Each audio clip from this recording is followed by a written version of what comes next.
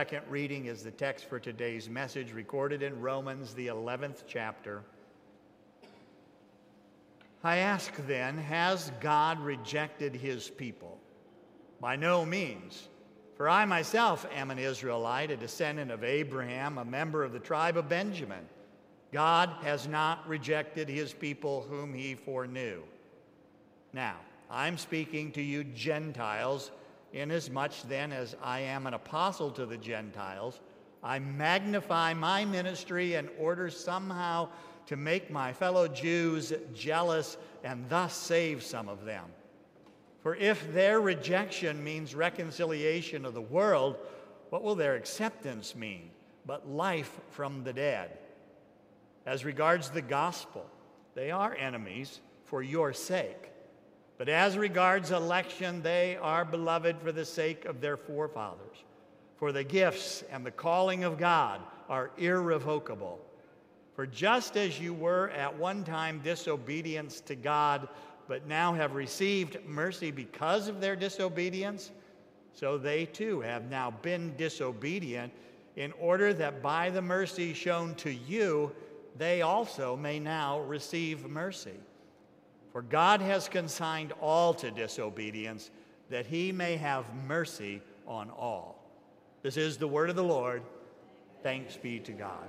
Grace, mercy, and peace be to you from God our Father and from our Lord and Savior, Jesus Christ. Amen. Today we are talking about the right mercy. And before we go any further, I want to put a definition to that word as we can walk through the rest of our scripture today. God's mercy. The Greek word translates into this idea of a kindness or good towards somebody who is miserable and afflicted, joined together with a desire to bring relief to that hurting individual. So as we talk about God's right mercy for humanity, this is the mercy that God desires to provide an offering to us through salvation and faith at the death and resurrection of Christ. He knows that we are miserable, suffering sinners and worthy of death. But out of his mercy, he sees that state of our being and longs to bring us relief, and he does through the life and death and resurrection of Christ. But there's more about mercy than God's right mercy for us, because there's this need for us to show a right kind of mercy towards one another, to recognize the needs of those around us, be filled with compassion, and long to do something about it, long to bring relief to our struggling brothers and sisters. So God's mercy, it has this circle that comes all the way around and then full circle again in our text today, and it starts with God's right mercy that he has poured out into the nation of Israel. See, he picked Abraham out of no reason outside of God's mercy to choose Abraham. Not because Abraham was wonderful and strong and without any kind of mistakes. God chose Abraham because of his mercy. He picked Abraham by grace alone, and then over the centuries created a nation from him, to be a city set on a hill, to show to the world the greatness and the goodness of God's mercy. And what they do in return? Well, they messed up over and over and over again, wandering around in the desert, even entering into the promised land to make mistake after mistake after mistake. And yet God is faithful to his promise. And he used their failing, their hardening of hearts, to result in Jesus' own suffering and death. As we were studying this text this week, that idea of hardening hearts is a difficult one for me to wrap my mind around. Because first, Israel was chosen by God's mercy. Remember, not out of any strength of their own, God graciously and mercifully chose them. And then, over time, when confronted whether or not they wanted to please God through adherence to the law, by doing good things, by being obedient to him, or receiving righteousness of God through the gospel, they chose works. And in choosing works, the closer they believed themselves to be closely obedient to God and following those rules that God laid out for them, well, pride comes into the mix then. And as they have pride in how good they are being, their hearts are slowly hardening to the power of the gospel to save by faith, not by works. See, Moses, he warned Israel back in the day that their rebellion would result in God giving them a spiritual blindness, being not able to see the truths of God. Isaiah later told Israel that happened to that very day, and I want to let you know that continues today. That for the most part, Israel has eyes that are blinded and hearts that are hardened to the truth of the gospel, that our reconnection to God does not come by obedience, but by His mercy, by His grace, by the gift of the gospel. Now, it's important to remember that hardening of hearts doesn't necessarily mean evil-spirited towards God or harshness towards God. The hardening of hearts can be something far more subtle and something that we ought to guard ourselves from as well. See, a hardened heart person is simply somebody who doesn't have eyes to see or ears to hear or a heart to receive and understand the power of the gospel. That God's desire to call us to Him for eternity does not rely on our ability to get there, but on Christ and Christ alone. See, a person can be trying so desperately hard to please God that they forget the fact that we simply cannot please Him by our actions. That our following of God's law is not anything to do with our salvation or our place in heaven, but is rather instead a way for us just to show our love and gratitude back to Him and to encounter and experience the life that's the best on this side of heaven. But our place with God is not through the law, but through the gospel of Christ. And this is something that's a little bit difficult for those who really practice great habits and dig deeply into Scripture and memorize copious amounts of God's Word and adhere their lives to His law and start to take pride in how good they are as a Christian man or woman. And then you look at somebody who is like a convicted felon and a criminal who at the very last moment confesses faith and then receives the exact same inheritance promised to us. How insulting to the righteousness of God. And so through this real desire to please God, mixed together with our own pride in our ability to do so, well, the heart becomes hardened, incapable of receiving the richness of the gospel of Christ. But God has this way of using even our worst mistakes to bring about His greatest blessings. And that is so true even in the case of Israel's hardening of hearts. Because it was Israel's hardening of hearts that led them to be repulsed by who this Jesus person was. To be repulsed by the idea of this mercy and grace that Jesus taught about. So much so that they sent Him to the cross. And what the world meant for evil, God used for incredible good. Paul writes in verse 15 of our text today, "For if their rejection means the reconciliation of the world, what will their acceptance mean but life from the dead?" Now their rejection, it led to the crucifixion. And because they rejected Jesus, He was killed by their own hands. In fact, during the court proceeding, they responded out, "Let His blood be on us and on our children." And once again, what the evil they were speaking out loud, God's desire was exactly for that, for God's own blood, His blood of His Son, to be spread out over them, to wash them clean. And what further evidence do we have of Jesus hanging on the cross in the midst of total and complete agony, saying the words, "Father, forgive them. They do not know what they are doing." God's will is always done. And because of this, Payment was made for our sin in our place, not with gold or silver, but with his own body and blood. And if the Jews had universally all celebrated and accepted Jesus, then they wouldn't have sent him to the cross.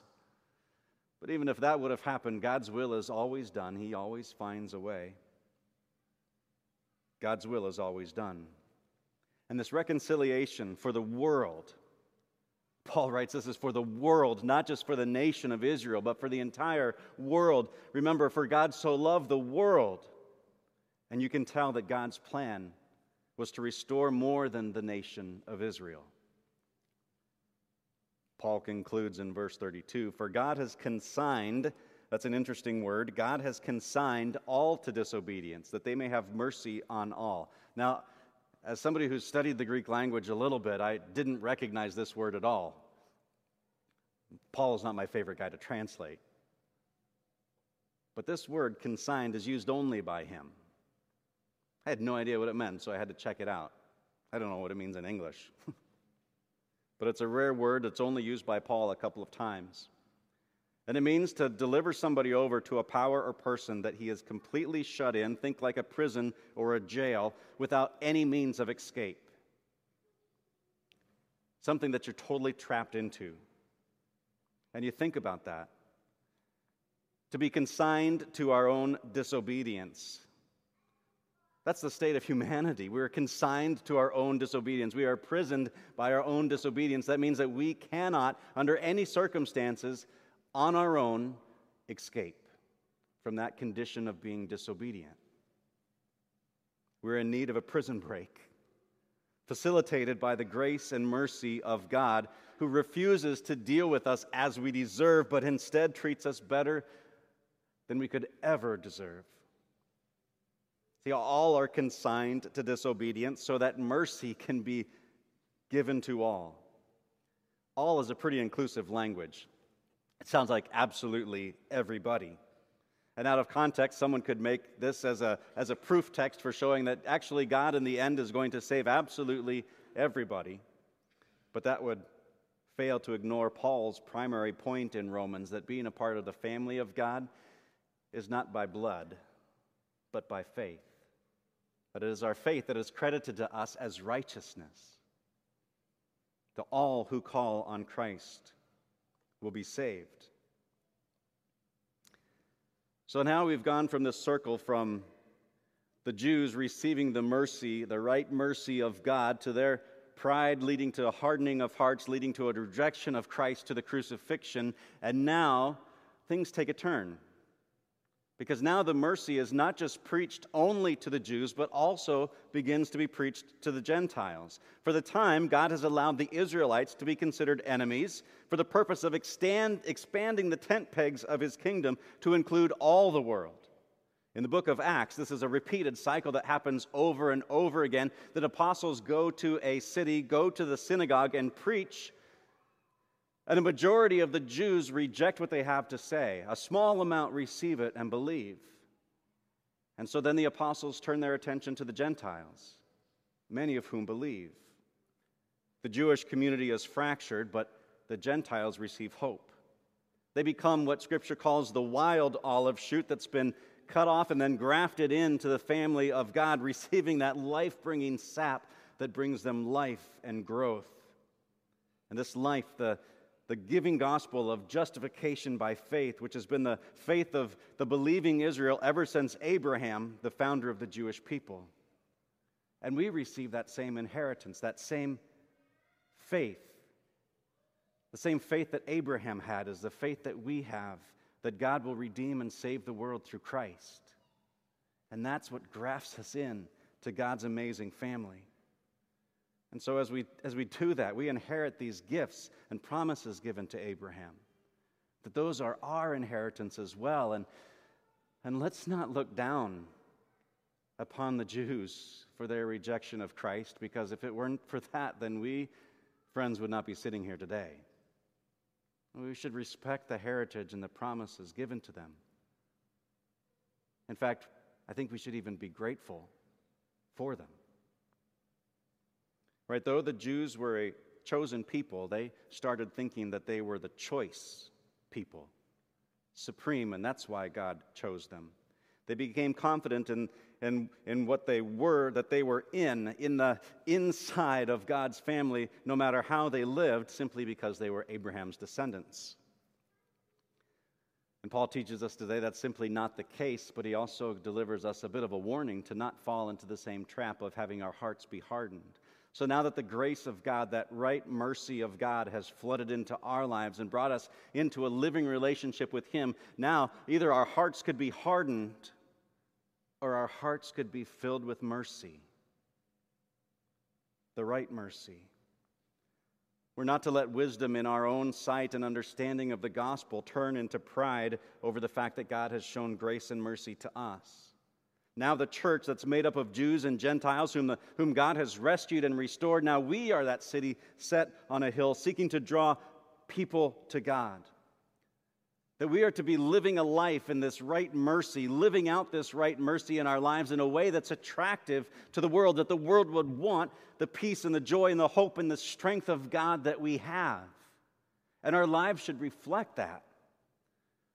Which makes us ask, how well are we reflecting that mercy of God? Does the world look at the church today with jealousy? Do we see Christians living out the fruit of the Spirit? If we're honest, not all the time very well. But there are those moments, right, when the Holy Spirit empowers us and nurtures our faith and brings changes and transformation into our lives, and people start to take notice. We should be asking ourselves every morning, how can I live in a way today that makes others want what I have? Last night, Sarah and I went on a date night. It's important when you're married to continue to date each other and share love and experiences with one another. And we went to a restaurant, a fancy place in Winter Park, one we usually wouldn't go to. And we were standing and waiting in line, and the place where I was standing was right in front of those places where the waitress does all of the orders. And I didn't know, but I was standing right in front of it. A waitress came up behind me and was like trying to reach around, and my wife kind of pulled me aside, and so that I didn't know I was blocking the way. I was blocking the way, and so she pulled me over and said, "I'm sorry." And the waitress was like, "You talked to me?" I'm like, "Yeah, I'm sorry I was in your way." And she says, "People never apologize to me." And I looked at her and I said, "Well, you have value. You have respect. You have the right to be seen." She said, "Thank you.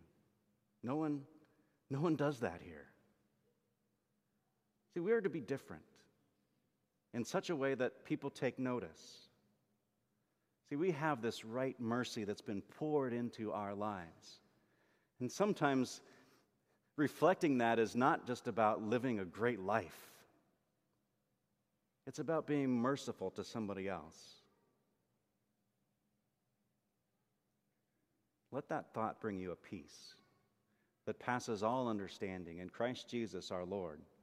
Amen. Now, before we move on to our creed for this morning, there's a new portion of our worship services. At the bottom of your note page, you'll see 2 lines next to the words Weekly Awakening. I would like you to write the following down. I'll let you pull those out for those of you who haven't taken studious notes on what I've just said. Write this down. How are you living out God's right mercy? How are you living out God's right mercy for you so that others might be drawn to God's right mercy for them? Others might be drawn to God's right mercy for them. One more time, that's how are you living out God's right mercy for you so that others might be drawn to God's right mercy for them?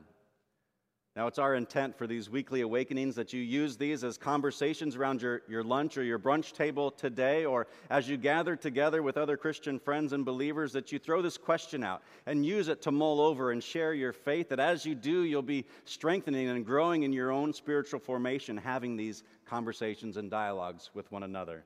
How are you living out God's right mercy for you so that others might be drawn to God's right mercy for them?